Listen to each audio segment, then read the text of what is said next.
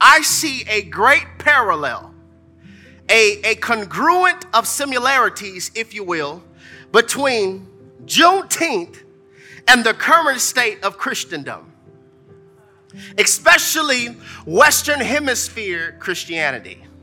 Now, this might be education to some, but then a reminder to others. But just bear with me as I attempt to articulate why I believe there is not a great gulf between Juneteenth and the Christian faith. Y'all ready for this? Okay, quick history lesson. On September the 22nd of 1862, during the Civil War, Abraham Lincoln set forth an Emancipation Proclamation, which is the freeing of the slaves. This, however, did not go in effect until January 1st of 1863. But the slaves down south didn't get the memo. There were certain slave owners that did not want to let their slaves know that they're free. Okay, now I'm about to get in trouble. In a similar fashion, there are a lot of religious sectors, religious churches, here we go, spiritual leaders that do not want to let us know the freedom that we have. Nor do they want us to operate in biblical intelligence. Because if I start to read the Bible for myself, if I start to have my own relationship, y'all don't want to talk to me, with God myself, I will no longer tolerate your spiritual and taking scripture out of context abuse. They didn't want to let the slaves know that they have been set free, just like some churches. Don't see, like, I can get you to idolize me if I don't point to him. You know how many people are fans of their pastor?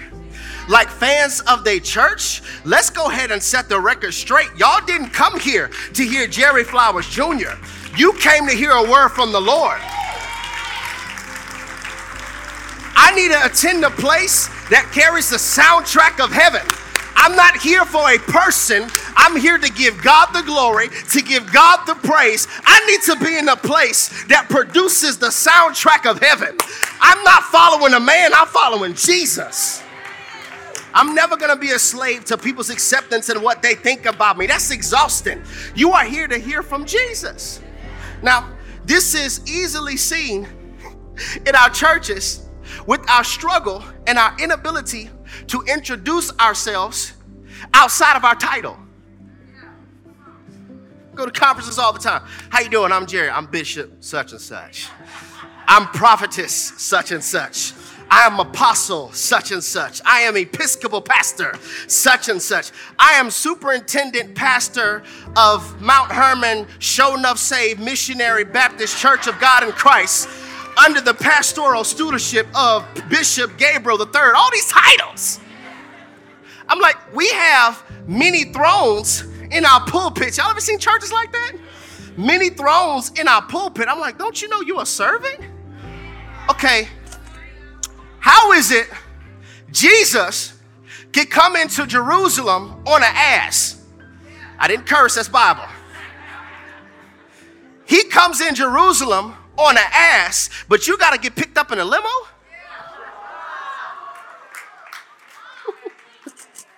like, okay, you have to have 5,000 people there before you speak.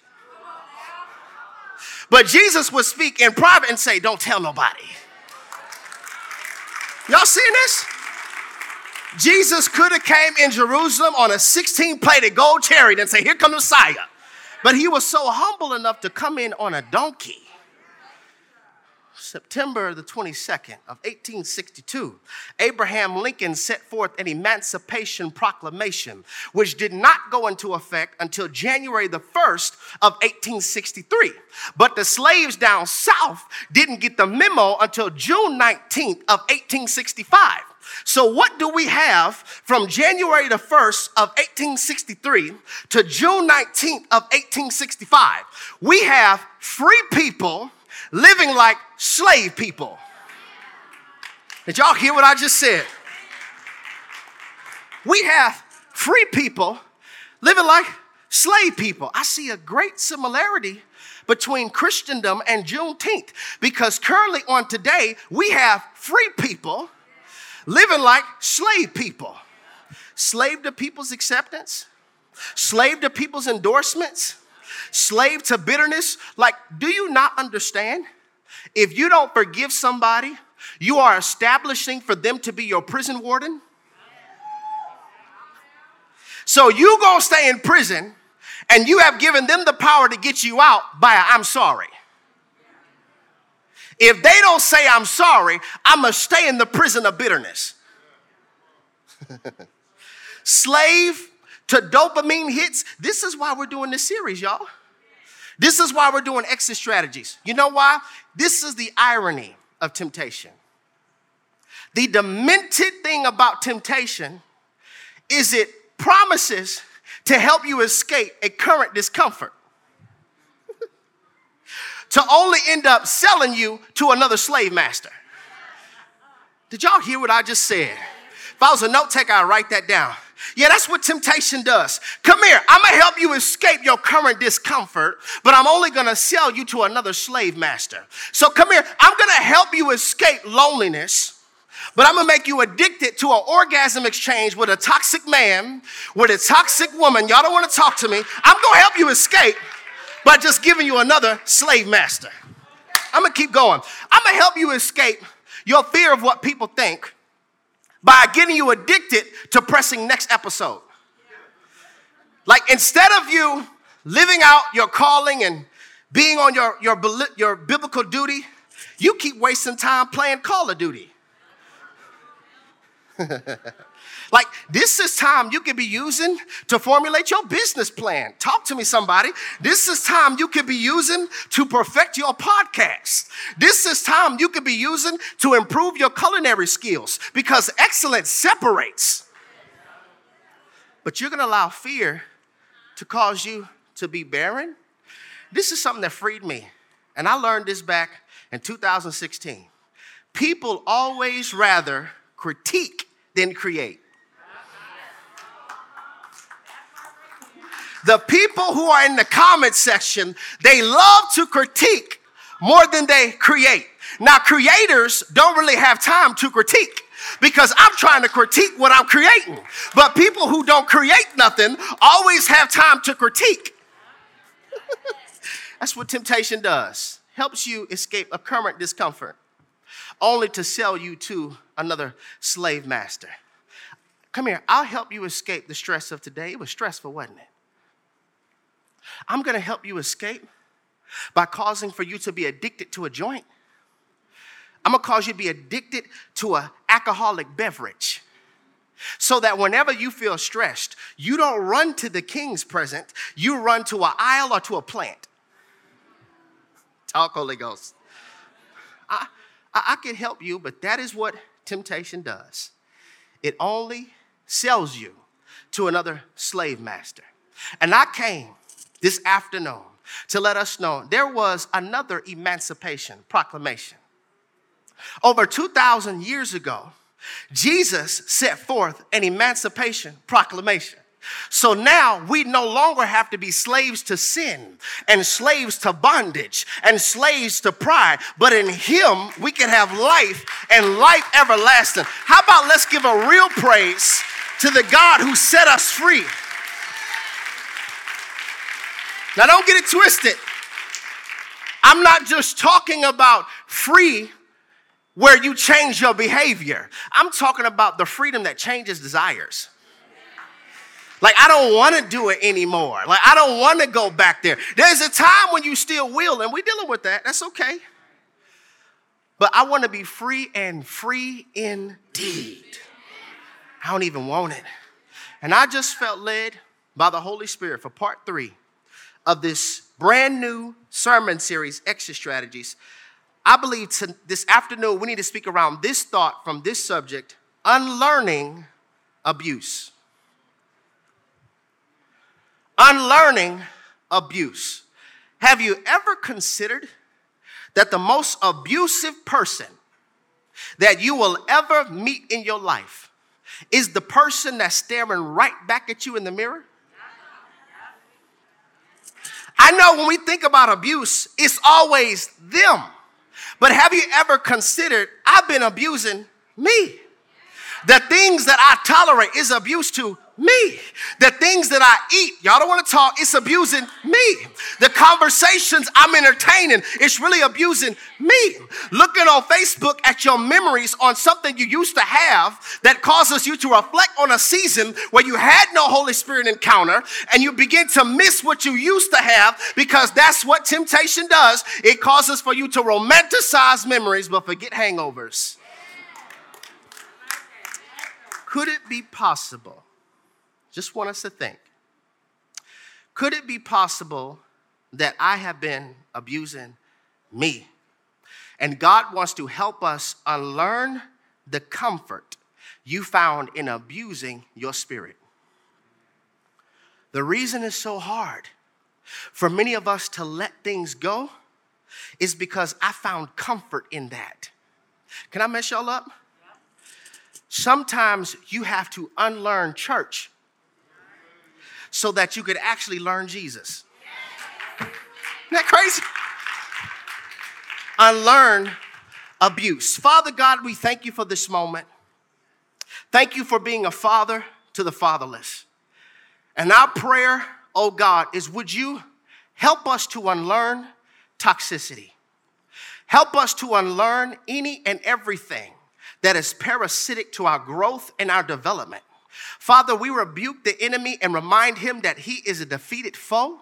He can't have access to my children, access to my home, access to my mind. Help us to walk in that victory versus living as a victim. And I thank you, Father God, most importantly, that all the study means nothing if you are magnified, if you are glorified. Anoint me as your oracle, the PA system, the soundtrack of heaven. I'm asking that you do it in Jesus' name. And everybody who agrees with that prayer will just shout in the room, amen.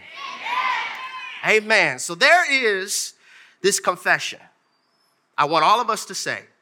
And everybody watching online, if you could put this in the room in all caps. Can I get us to say this? This is personal for me. Father, expose, reveal, and remove any pattern, person, or mindset in my life that's abusive to my spiritual growth. One more time. Father, expose, reveal, and remove any pattern, person, or mindset in my life that's abusive to my spiritual growth. Does anybody believe and pray that? Yeah. Ladies and gentlemen, brothers and sisters, as we continue the cruise line of this brand new sermon series, Exit Strategies, there is something from these passages of scripture that I would like to show you in just a few moments that really is revealing a strategy on us to operate in deliverance and strengthen our ability to not go back to the plantation of cynicism and recycled sin. Now, remember, I told us for this series is going to be a little more meat to it, because I recognize I cannot serve us with biblical strategies on how to get out of strongholds. See, culture calls it addictions. The Bible calls it strongholds. I cannot help us and serve us with biblical strategies on how to get out of strongholds by giving you milk. I can't. Because after a while, even offering milk is contributing to your malnourishment. Milk is cool when you're 5 months old. Milk is even cool when you're 1 year old. But when you 8, I need something more than just milk. And I want us to understand this. There is a war over your appetite. Please hear me, y'all. I'm speaking prophetically. There is a war over your appetite. And both heaven and hell want your appetite. Blessed are those who hunger and thirst after righteousness, for they will be filled. What is that? Your appetite. You won't surely die. For God knows when you eat this fruit, you will be like him, knowing the good and the evil. What is Satan's first original sin? He's after Eve's appetite. I want you to try to feed the feeling of not being enough. You already made in the image and likeness of God. The first warfare strategy and the first warfare attack was orbiting around appetite. Somebody say appetite. So why? As I'm studying, why is the warfare over our appetite? It's because your appetite is directly affected, directly connected to your level of obedience. You cannot obey beyond the level of your appetite. Does this make sense? And until I develop spiritual taste buds for health, until I desire health, I will keep on consuming abuse, consuming toxicity, and consuming spiritual poison and just label it an acquired taste. Ain't nobody perfect. God ain't through with me yet. Don't judge me. That's not Bible, that's Tupac. We'll label it a acquired taste. And there's this weapon. I'm like, why are we not preaching about this enough? There is this weapon, this subtle, crafty weapon that the enemy is using that for most of us, it goes undetected. We think his weapons are always assaults. They're always people acting crazy. But what if I told you one of the slept on weapons of the enemy is the weapon of comfort? Talk, Holy Spirit. It's the weapon of comfort. I want you to live in sin and be comfortable. I want you to curse them out, be on one, and be comfortable in it. Comfortable. Listen, y'all, discomfort is the main ingredient for unlearning and life change. See, we got this thing so backwards. We have been blaming the devil. Like anything in your life that's uncomfortable, we blame the devil. But what if I told you we have been blaming the devil for a God process? See, this is why you're rebuking it and it's not moving. Because it's not the devil. It's not the devil. God will make you uncomfortable so you can change. Whatever has your attention, I will begin to disturb it until I have yours. And so what we haven't recognized is it's not necessarily the devil who is always making us uncomfortable. It's God putting us in a position to unlearn what we used to find comfort in. Like when you are uncomfortable, what do you smoke? When you are uncomfortable, who do you call? When you are uncomfortable, what do you watch? And so God is trying to make you unlearn what you label as comfortable. I know we're not going to get a lot of claps, just like last Sunday. Remember last Sunday? It was real hot in here. Bible all day.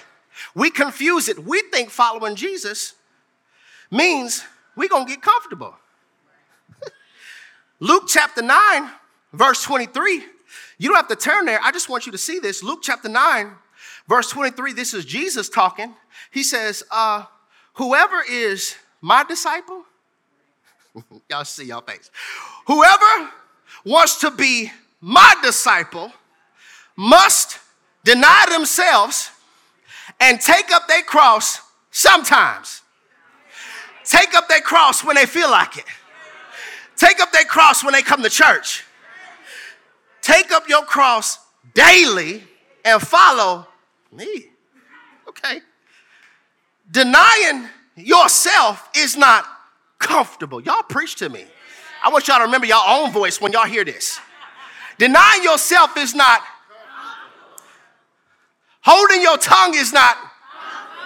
Yeah, y'all talking. Y'all preaching. I can sit down, Crystal. They can come up. Picking up your cross daily is not comfortable, but it's the quality of a disciple. What I'm trying to get us to see is we've been labeling anything that's uncomfortable. I don't know, bro. That just disturbs my peace, bro. It's just something about that church. It just disturbs my peace. Or could it be it disturbs the bedchamber of your comfort and compromise? So I don't want to hear that, because when I go to church, I feel so uncomfortable. Anything that's comfortable, we blame as the devil, when it's actually the devil who will give you false comfort in exchange for your peace. So we'll start saying stuff like, you know what? Ever since I tried that Jesus stuff, my life got worse. Ever since I've been listening to your podcasts, your sermons, your Therapy Thursday coming to your church, my life got worse. You know what it really is? It's your false comfort has spoiled. Okay, all right. What it really is, your false comfort has spoiled. All Jesus is doing is showing you that's going to expire, but I can fulfill it. That's going to expire, but I'm going to feel it. But it used to be so good. Okay, would you drink milk that used to be good? Talk, Holy Ghost. Would you drink milk that used to be good? This is why the dopamine hits aren't hitting like they used to. It's because that has expired. Your false comfort has spoiled. And Jesus is just saying, you know what? Being petty, that has expired. Cursing them out, that has expired. That website, that has expired. I wish I had a people under the sound of my voice who would recognize it's not the devil. It's just that false comfort spoiled. And Jesus is showing us that used to give you comfort, that's expired. Can I get somebody to shout, that's expired? Let's make it uncomfortable. Fist bump two people and tell them that's expired. Like punch the knuckle so hard to where you hear crack. That's expired. That's expired. So here's the crazy thing. If it has expired, why do we keep drinking it? And then you want to meet with me because you feel nauseous. You want to meet with me because something ain't sitting right. When I'm trying to tell you from the pulpit, we don't need a meeting. It's your drinking stuff that's spoiled.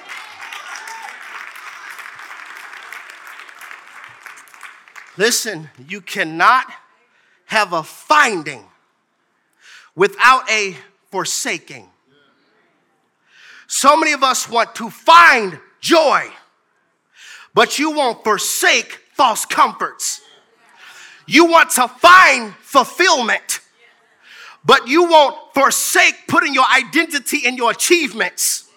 Finding must be followed by a forsaking, because dysfunction will make you loyal to abuse.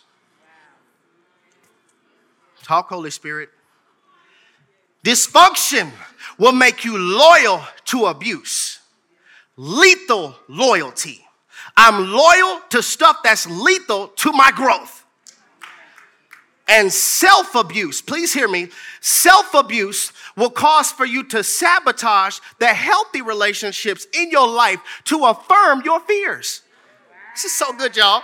So you'll say stuff like, I don't do people. I don't do people. I don't trust nobody. No, I'm not going to your event. I'm good. I don't trust anybody. And so the people that God is sending to help you heal, you sabotage that so that you could affirm everybody leaves me. This is good, y'all. Hell uses comfort. I want you comfortable in your rebellion. I want you comfortable in your deception. The war is over your appetite. And see, he's crafty. Because sometimes the trick in the deception is not taking your appetite. It's just keeping your appetite at the same level. Okay? So if I can't get you to go back, I'm going to get you to stay stuck at where you're at. Okay? So I know if you enter a new season, but you have an old appetite, that's my deposit that you will return to old places. I don't have to take the appetite. Let me just make sure they're okay with consuming spoiled stuff, so that when the new season comes and they experience discomfort, they'll go back to an old comfort. And we can't see it. You know why? Our at least list. I'm honest enough to say I've had one. Anybody else? Your at least list. At least I went to church. It's hot outside too. I got up. I got dressed. At least I served. At least, it's our at least list that blinds us that we do the least. We do the least. This happens also in relationships. Woman, at least I came home. That's bare minimum, bruh. You want brownie points that you came home? At least. Keeps us blinded to the fact that we don't crave forward because we're comforted by familiar. But I just believe, and the goal of this series is to get people under the sound of my voice to recognize expiration dates. To where we've got to this place, you know what?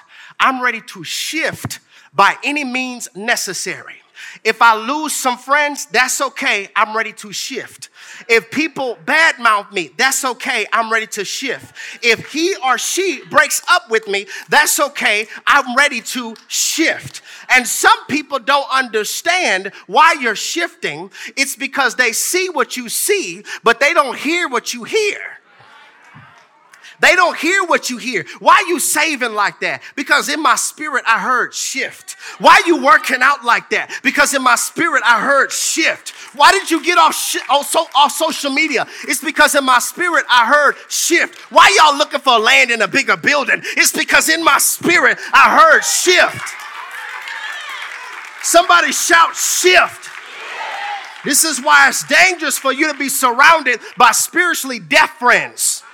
Because they will criticize you based on what they see, but they don't hear what you hear. That sounded good. One more time, somebody shout shift. So, as I was looking at a few texts and begin to pray, anytime I feel like God is leading me a direction, I always want to make sure I'm preaching Rhema, not my opinion. So, like, okay, why are we going this route? Unlearning abuse. That sounds like something, God, we should have done in heart rehab or something. It's because the reason my people cannot break free from certain addictions is because they're comfortable. He gave me an acronym. You know what abuse is? It's aggressive bondage under satanic expression. Abuse.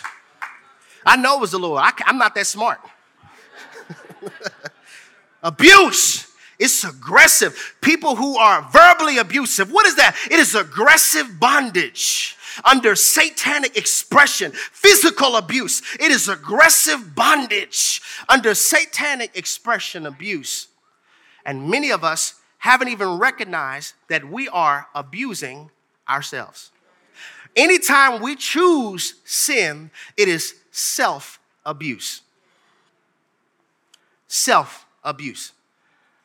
Now, I want us to look at this passage of scripture in Exodus chapter 16. Before we go there, just so that everybody gets this, I want us to see this image. This is what unlearning looks like. Let's put it on the screen. This is what unlearning looks like. Wilderness. There is nothing here that can provide you with comfort. When you are in a season of unlearning, God literally strips everything away that made you comfortable. Because I want to teach you to find comfort in me. So if anybody feels like you've been in a wilderness for years, I'm telling you prophetically why. It's because God is saying you have been trying to find comfort outside of me. I have literally, why do I feel like I'm so empty? I have emptied everything out of your life that you were using to try to replace me. This is what unlearning looks like. There is nothing there that will provide you comfort. There's no boat. There's no house. There's no pool. It's just hot. You stand behind a mountain too long, maybe a mountain lion may come behind you. You walk and you getting sand all in your sandals, all in your foot. You might hear a little rattlesnake. You're on edge. Nothing in this season is going to provide you comfort but my word. Look at this, y'all. Exodus chapter 16, verse 1 says the whole Israelite community set out from Elim and came to the desert of Sin, which is between Elim and Sinai, on the 15th day of the second month after they had come out of Egypt. In the desert, the whole assembly, the whole community grumbled against Moses and Aaron. The Israelites said to them, if only we had died by the Lord's hand in Egypt. There we sat around pots of meat, ate all the food we wanted. Somebody say appetite. But you have brought us up out of this desert to starve this entire assembly to death. They don't even recognize God is trying to make you starve, but he's trying to starve Egypt out. Okay. Then the Lord said to Moses, I will rain down bread from heaven for you. The people are to go out each day and gather enough for that day. In this way, look at this, y'all, I will test them and see whether they will follow my instructions. So I'm looking at this text and I notice first thing that pops off to me is discomfort exposes appetites. First thing, discomfort exposes appetites. They kept on complaining. We remember in Egypt, we had meat. I remember last year, people were inviting me to the 4th of July. I haven't got one invitation, Pastor. I remember last year, people used to turn up and call me. Ain't nobody checked on me. My phone's so dry, I'm playing with the settings. I don't have nobody hit me up. Nobody. They just kept on, like, if you let people talk long enough, they will reveal their heart type. It's not judging, it's Bible all day. Jesus says in Luke chapter 6, verse 45, out of the abundance of the heart, the mouth speaks. So let me put it this way where we can better understand it. The tongue is the paintbrush of the heart. Okay? The tongue is the paintbrush. Ooh, mama, can I mess him up? The tongue is the paintbrush of the heart. Here's the question on the floor. Who's been painting on you? If the tongue is the paintbrush of the heart, who's been painting on your thoughts? Who's been painting on your desires? Who's been painting on your cravings? They're complaining. Constantly complaining and whining. And I'm like, okay, God, he could have took them straight to the promised land. He's God. He could have. But I want you to notice how God disciples. The first thing he does is let me bring you out of slavery and let me place you in unlearning. This is powerful, y'all. Why do I keep doing it? You have resisted the unlearning. He's trying to get them to unlearn the abuse of Egypt. Unlearn it. He literally rains down bread of heaven called manna for them to consume. Now watch this. He says, just get enough though for today. Let me be your daily bread. Why? Because slaves have a shortage mentality. I have to hoard because if I don't, I have to store this if I don't. I'm not giving this because if I do, I might lose this. Slaves have a hoarding mentality. Heaven is not in a pandemic. Heaven doesn't have a shortage. Heaven is not in a recession. I'm trying so hard, y'all, to teach this and not preach it. I'm trying so hard to restrain Mr. Preach. He keep rising up. I'm trying to teach y'all. He says, get enough just for today. Why? I want you to learn trust. I want you to trust the same God that provided for you yesterday is the same God that's going to provide for you today. The same God that provided for you yesterday is the same God that's going to provide for you tomorrow. You remember the last time you didn't know how to overcome, I provided a way out. You remember the last time you didn't know how to pay rent, I provided a way out. I'm trying to give you trust. I learned those pots. That's a comfort that spoils. God is trying to teach his people, trust me daily. Trust me daily. Don't store up, just trust me daily. Trust that the same God that caused the sun to rise is the same God that's going to cause for manna to fall. Trust me daily. I know you're in a pandemic. Trust me daily. I know your husband left. Trust me daily. I know she left you. Trust me daily. Don't take extra. Trust me. Trust me. And every single time it got hard, their appetite was exposed. Somebody say unlearning. Unlearning. Growth is not just confined to what you learn. Growth is also unlearning old comforts. One more time. Growth is not just confined to what you learn. It's also unlearning old comforts. Your becoming is tied to your unbecoming. I put you in this season so you could unbecome, so that you can become. Is this making sense? All right, I want y'all to see this chart. I really try to break it down where we can understand it. Because the genesis of discipleship is to unlearn what you have learned. Did y'all hear what I just said? The genesis of discipleship is for you to unlearn what you have learned. All right, so the first part, you're in Egypt. Somebody say slavery. I'm bound to sins, porn, masturbation, fornication, adultery, drugs, turning up, one time for the one time, club scene after club scene, strip club after strip club, like all of that, that's when you are a slave. You are bound to whatever your flesh says do. You in line, your flesh says, look at that Snickers. It look good, don't it? Buy it. All right.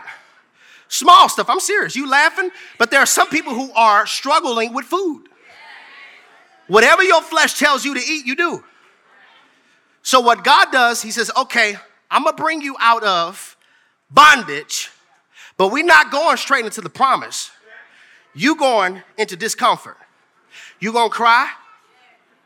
It's going to hurt. You're not going to like this season, but you're going to like the next one though. I need you to embrace the discomfort.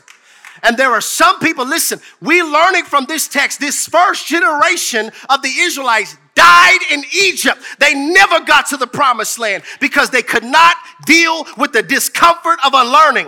And I'm speaking to us prophetically. I don't want you to die short because you can't unlearn. Discipleship, unlearn what you have learned.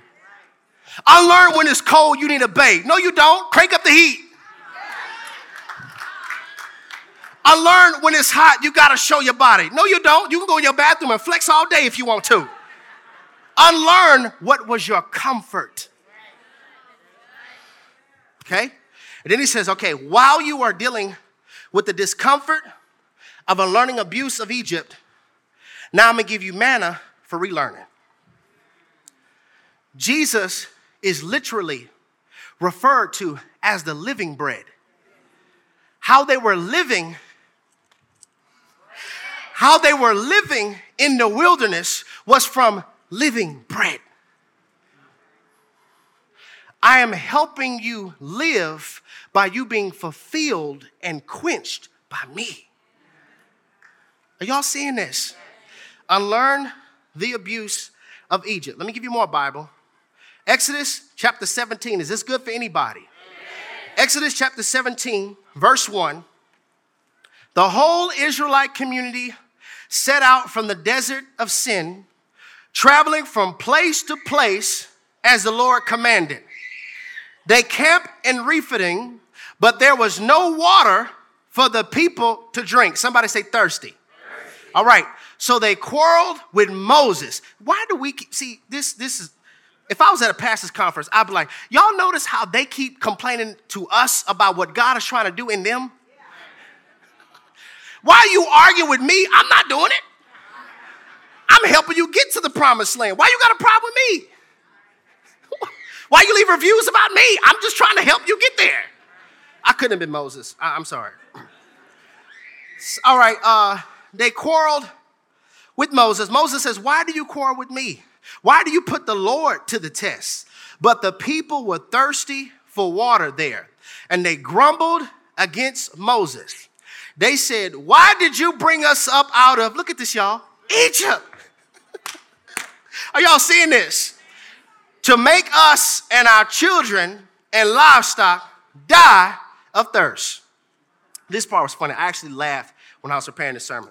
Verse 4, Moses cried out to the Lord, what am I to do with these people?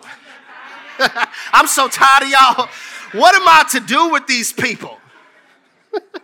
They are almost ready to stone me. The Lord answered Moses, go out in front of the people, take with you some of the elders of Israel, and take in your hand the staff with which you struck the Nile, and go. I will stand there before you by the rock at Horeb, strike the rock, and water will come out of it for the people to drink. So Moses did this in the sight of the elders of Israel. Hold on. Last week, we saw a foreshadowing of Jesus by Adam. God put to sleep, took out of his side a rib, and then presented to him his wife. We saw Jesus on the cross. He was struck and pierced in his side, and blood and water flowed. And by that blood, we can now be his wife. But I see also another foreshadowing. They were thirsty, and they didn't know how to be quenched. He says, okay, strike the rock. Jesus was on the cross for thirsty people. They struck him in his side, and water flowed out. The foreshadowing is Jesus saying, only I can quench that. A man can't quench that. An achievement can't quench that. An orgasm can't quench that. An high can't quench that. A house can't quench that. Only I can quench your thirst. Jesus is the rock. Let me give you more Bible so that you can see this. I'm going to read this from the Message Bible. 1 Corinthians chapter 10. It says, remember our history, friends, and be warned. All our ancestors were led by the providential cloud and taken miraculously through the sea. They went through the waters in a baptism like ours. As Moses led them from enslaving death to salvation and life, look at this, y'all. They all ate and drank identical food and water, meals provided daily by God. They drank from the rock, God's fountain for them that stayed with them wherever they were, and the rock was Christ. But just experiencing God's wonders and grace didn't seem to mean much. Most of them were defeated by temptation. During the hard times in the desert, and God was not pleased. This rock that they're drinking from is a foreshadowing of Christ. Whenever you're thirsty, I could quench that. Whatever area in your life you feel unsatisfied, it's because you're trying to get false comforts that have spoiled to quench what only I could do. Remember part 1, they're passing sins. Only I could quench that thirst. This is why if you walk around thirsty, you risk settling for watered down love. Let me keep going. Keep going. I ain't got time to bother that. We'll talk about that in October. I want y'all to see another scripture because I saw something else. Psalm 78, verse 15. It says, he split the rocks in the wilderness. Hold on. He split the rocks in the wilderness and gave them water as abundant as the sea. When Jesus was on the cross and he died, the veil was split. Are y'all seeing this? I told you I got to give you some meat. The veil was torn from top to bottom. God knows your deliverance happens from your top to your bottom. You want just to go to the next level. What is that? Your feet, your bottom. But God's like, the way you're going to get to the next level is from the top to the bottom. I have to first get you to unlearn here. Read the text, sir. He split the rocks in the wilderness and gave them water as abundant as the sea. He brought streams out of the rocky clay and made water flow down like rivers, but they continued to sin against him, rebelling in the wilderness against the Most High, not against Moses. They spoke against God. They said, can God spread a table in the wilderness? True, he struck the rock and water gushed out. Streams flowed abundantly, but can he also give us bread? Can he supply meat for his people? Right here in the text, we're seeing God is trying to help them unlearn the pots and deal with the discomfort. Because if you look at this text closely, you'll see that they wanted out, right? But what I noticed during sermon prep time, did you catch what their out was? Their out was back. They were uncomfortable and they wanted out. But their out was back. Back to Egypt. What is your out? Is it back to a bottle? What is your out? And is your out back to a person? Back to a place? Because if so, we're just like the Israelites. We want out of the discomfort of unlearning only to go back to being false comforted. Unlearning. I want you to unlearn violating your spiritual disciplines and boundaries that the Holy Spirit has helped you establish so that you could please people. You have become a version of yourself that they can digest at the expense of suffocating your own authenticity. I want you to unlearn that. I want you to unlearn believing that your self-worth is in what you could buy, your achievements. Listen, y'all, if it's anything that you could buy, apply, wear, if it could burn, if it could corrode, and if it could fade, it's vanity. So why attach your value to something that doesn't last? Did y'all hear what I just said? What you could wear, your clothes, your makeup, something you could apply, something you could buy. If it could burn, fade, corrode, why put your value in that which can be subject to fire and burn away? I want you to unlearn. I want you to unlearn the cultural definition of success. So many people view success in a wrong way, and they climb the ladder of success. And when they die, they'll recognize they were climbing up the wrong wall. Success, I told us this all year, is being occupied with your God-given task. That's success. I need us to unlearn the culture's definition of beauty. I promise nothing's wrong with the way you look.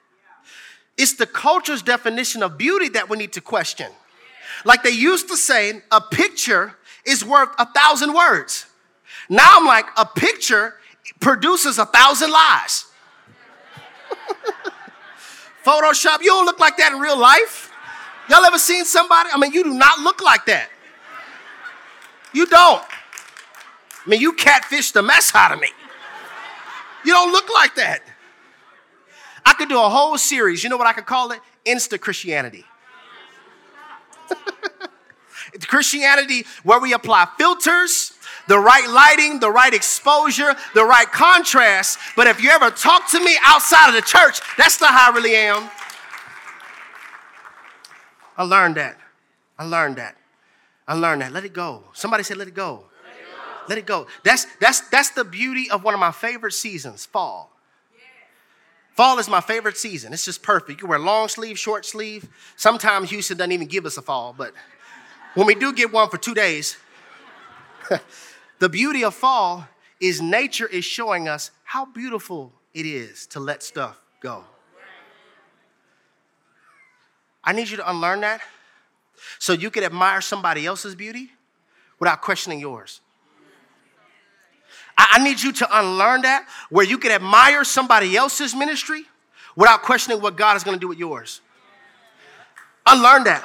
I need you to unlearn that so you could be with somebody and not lose yourself in them. Unlearn that. Unlearn that. I want you to unlearn that to such a degree to where you could understand that for many of us, the battle scars we have, stop blaming them. If we be real, the battle scars that we have, if somebody were to ask you, Jerry, who did it? I would have to say, I did. I did. So there is a level of unlearning that takes place so that you could truly be delivered. Unlearn not celebrating your milestones because theirs is bigger. You don't know what they had to sacrifice or compromise to get that. You doing it with integrity. She had to do it with laying down with bodies. She caught so many bodies, she could be an undertaker. But you saying, I wish I had something like that. You don't know what it cost her to get it. So now let's look at this second chart. The second chart, where we can see how this operates. The second chart about the flesh has been where he overcame it. So now after you have the manna for unlearning, God is trying to get it where you thirst for living water. Like some of us couldn't wait to get to church. I want you to get to that place to where you're not opening your Bible when I tell you to. But on your own, you don't even feel right if you wake up and not talk to God. Like there was a time when I would wake up, just go, start my day. But now I don't even feel right. Is there anybody honest enough to admit when I don't pray, I'm more moody? Anybody? Skip devotion in the morning.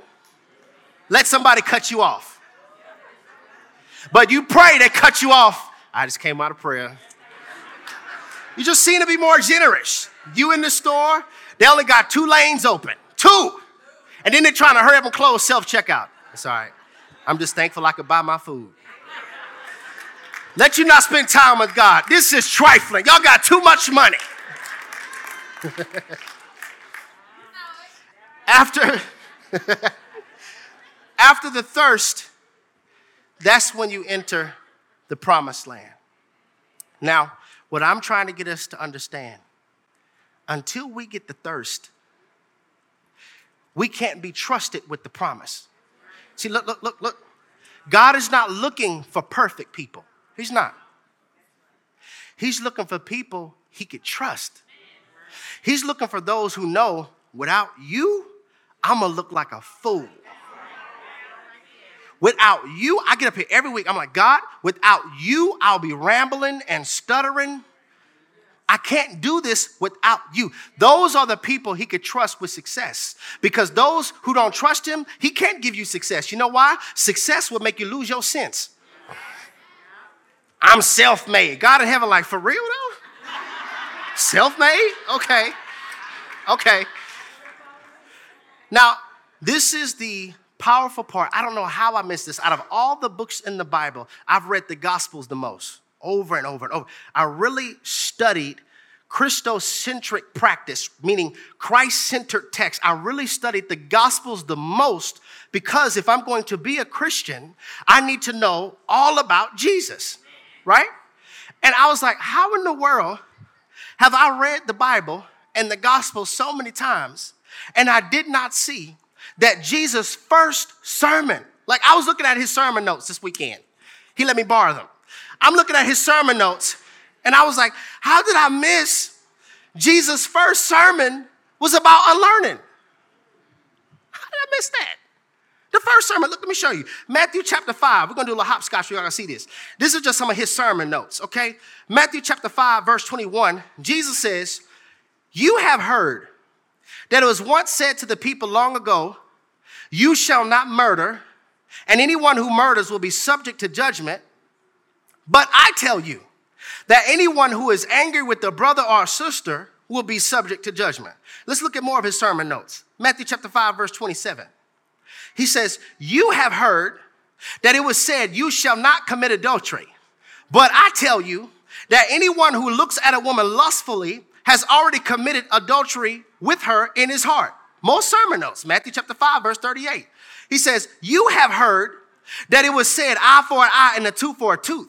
But I tell you, do not resist an evil person. If anyone slaps you on the right cheek, turn to them the other cheek also. Give you more sermon notes. Matthew chapter 5, verse 43. He says, you have heard that it was said, love your neighbor and hate your enemy. But I tell you, love your neighbor and pray for those who persecute you. The common tone was, you have heard, but I tell you. Y'all missing it. You have heard, but I tell you. You learned it this way, but this is the way you really should learn it. The whole sermon is about unlearning what you have heard, because I got something else you need to learn. Discipleship at the basic elementary foundation is unlearning what you have heard. His first sermon, straight out of the wilderness himself. I'm like, gosh, are y'all seeing this? After he came out of the wilderness of being tempted, then he told people, you have heard. After I was in a process of being tested, let me teach you how to handle when you are tested. Unlearn. Unlearn. Unlearn. Like I articulated on Therapy Thursday, the 3 U's. 3 U's on the inside of you. The you you're called to be, the you used to be, and the you currently are. And the point of this series is so that the Holy Spirit could use us to teach you how the called you and the current you are in a committed relationship. The you that you've been called to be. Now, this is the part that's perplexing to me. When you come to Christ, you're no longer lost. All right? Nobody said nothing, so let me say it one more time. Let me rewind. When you come to Christ, you're no longer lost. All right? All right. But now, here's the question. How am I in Christ, but still feel lost? Anybody ever been there? This too real? How am I in Christ? Like I'm saved, but I still feel lost. And I remember Jesus said something. He said, unless you become like a child, unless you become like a child. Y'all see this little cute black boy? See that? Unless you become like a child, you can't inherit the kingdom of God. So he's like, okay, unless I can get you back to here, are you really lost, or have you been buried? Like, I need you to get back to there. You know why I need you to get back to here? Right here, I didn't care that my edge up wasn't straight. Right here, if the teacher made me mad, I forgave her in just a few moments. Think about children. They forgive quick. They're able to learn fast. And then children have a lot of questions. Have you talked to one lately? Why you do this? Why you do that? Why you do this? Why? How are we Christians and children of God, but we don't question every teaching that we hear that contradicts who he is? Children have questions. He said, Jerry, you're not lost. You've been buried. You know what you've been buried under? First thing, you live in this generation that will do anything for this. For likes, for views. I've seen people jump off mountains. I'm like, bro, you could have died. You could have died. But likes. Because this is just proving that I really don't like me. So maybe if I can get more of your likes, then maybe somehow that will make me like me too. Maybe if I compromise my standard, I can get more likes. You're not lost, you're buried. That childlike. And then, you know how, our generation, you got to be high achievement. You know what I'm saying? You have to have so many degrees. You have more degrees than a thermostat. So you got 1 degree. I done graduated. What's up? I'm smart now. I got 1 degree. You're buried under your achievement. This is so good, y'all. That wasn't enough. I want people to know I'm highly intelligent. So I have to get more degrees. I got another degree. This one's from Harvard. I need people to know I'm smart and intellectual. You're buried under that. Okay? Now I got to get my PhD. You got to address me by doctor.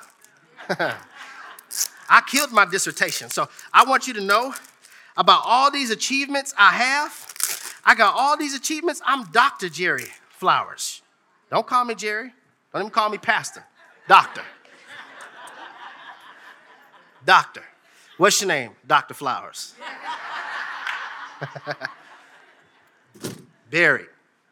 Then, you got to have money. I mean, what? This is fake money, by the way. It looks real, though, doesn't it? It looks real. It's $5 on Amazon. So, yeah, you got to have a whole lot of money. Make it rain. You got to be accomplished. You got to have all these zeros. So you're going to do anything you can for money. Some girls literally strip so that people could do this to them. You're going to do whatever you can to get money. I'm talking about stacks of money. You ever seen people take pictures like this? Just tons of money. You are buried under things that could burn. And you question how good God is by the lack of this. God is good when I got a lot of these. And so you become buried. And then, you got to be able to always let people know I'm worth something. I'm valuable. So I got to have a nice car.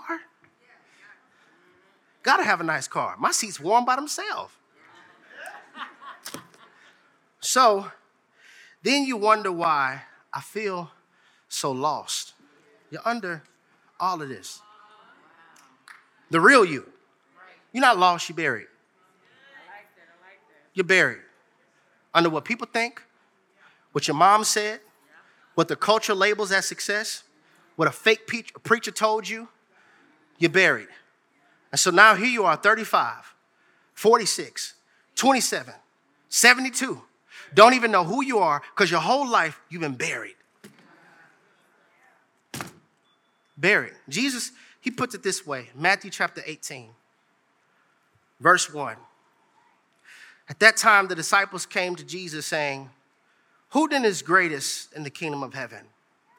Then Jesus called a little child to him, set him in the midst of them, and said, "Surely I say to you, unless you are converted and become as little children, you will by no means enter the kingdom of heaven. Therefore, whoever humbles himself as this little child is greatness in the kingdom of heaven. Whoever receives one little child like this in my name receives me." Do you remember? If you could put the picture back, Carl, when I was a little boy. Can you remember how your personality was before you cared if your clothes matched or not? I hate to say this, but do you remember the person you were before the molestation? Do you remember how quickly you would get happy? We're going to Chuck E. Cheese. Yay! Think about the joy that was always there when you were a child. Do you remember what that was like? Jesus is saying, I want to get you back to that place, but I can't get it back unless I can teach you to unlearn all of the stuff in your life that you thought gave you value.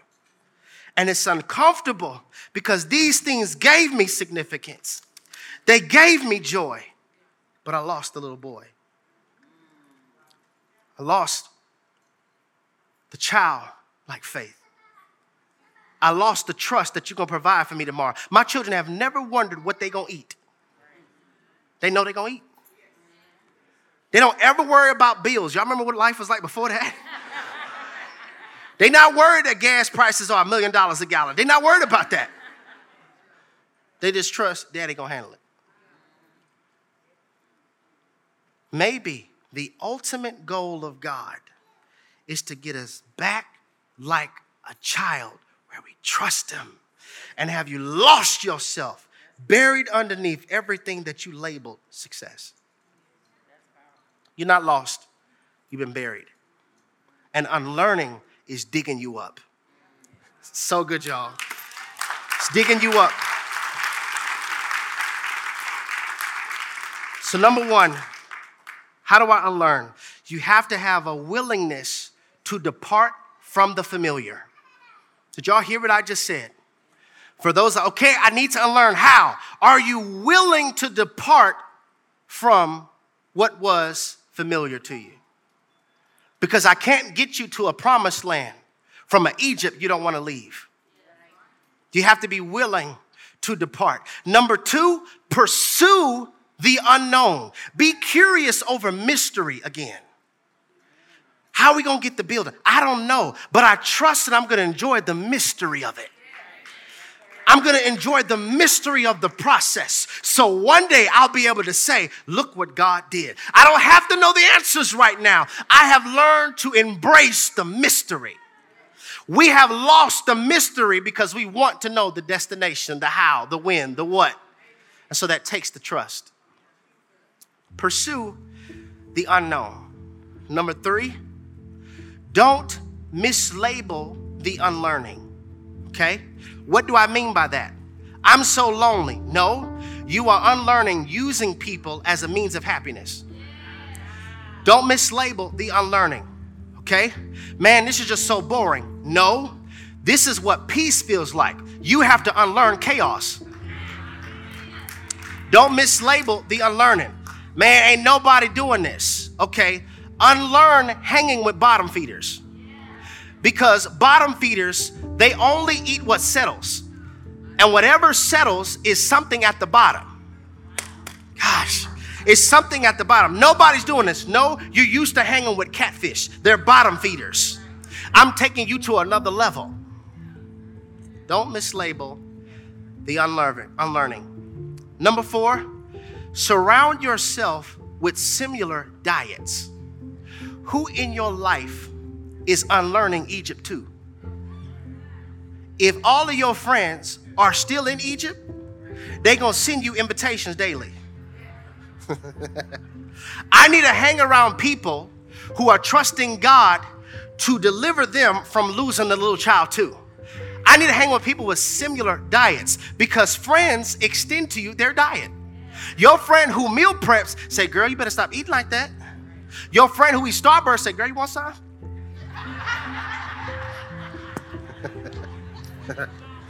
Am I lying though?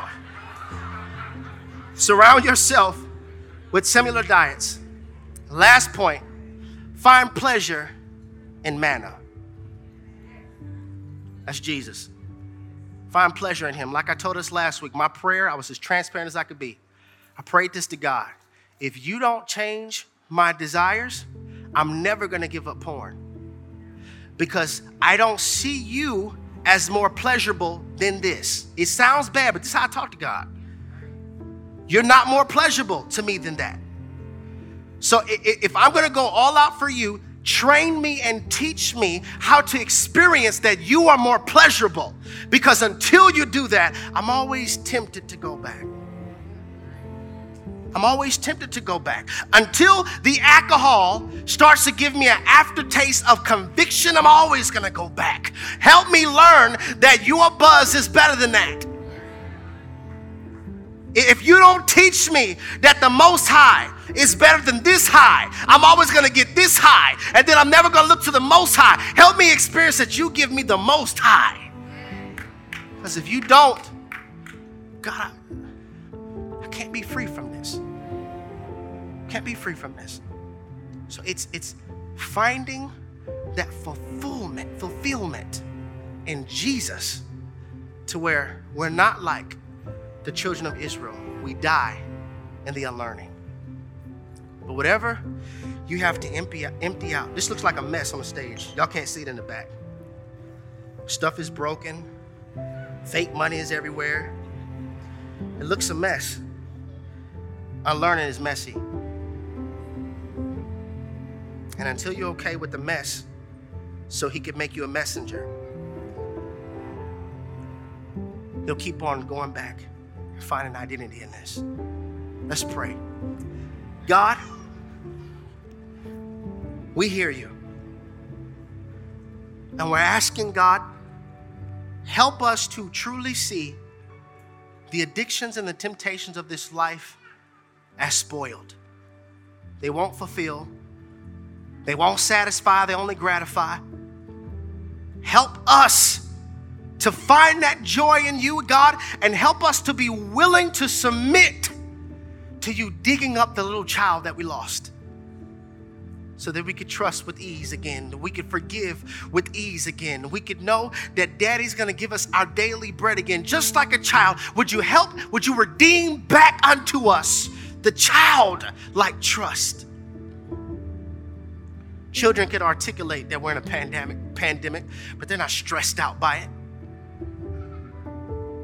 Help us stop being stressed by what we see.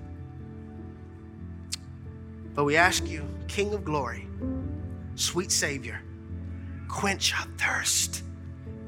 We've been so thirsty for so many things, but they leave us more dehydrated than we were in the first place.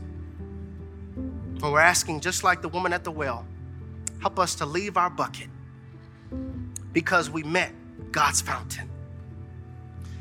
In Jesus' name we pray, amen.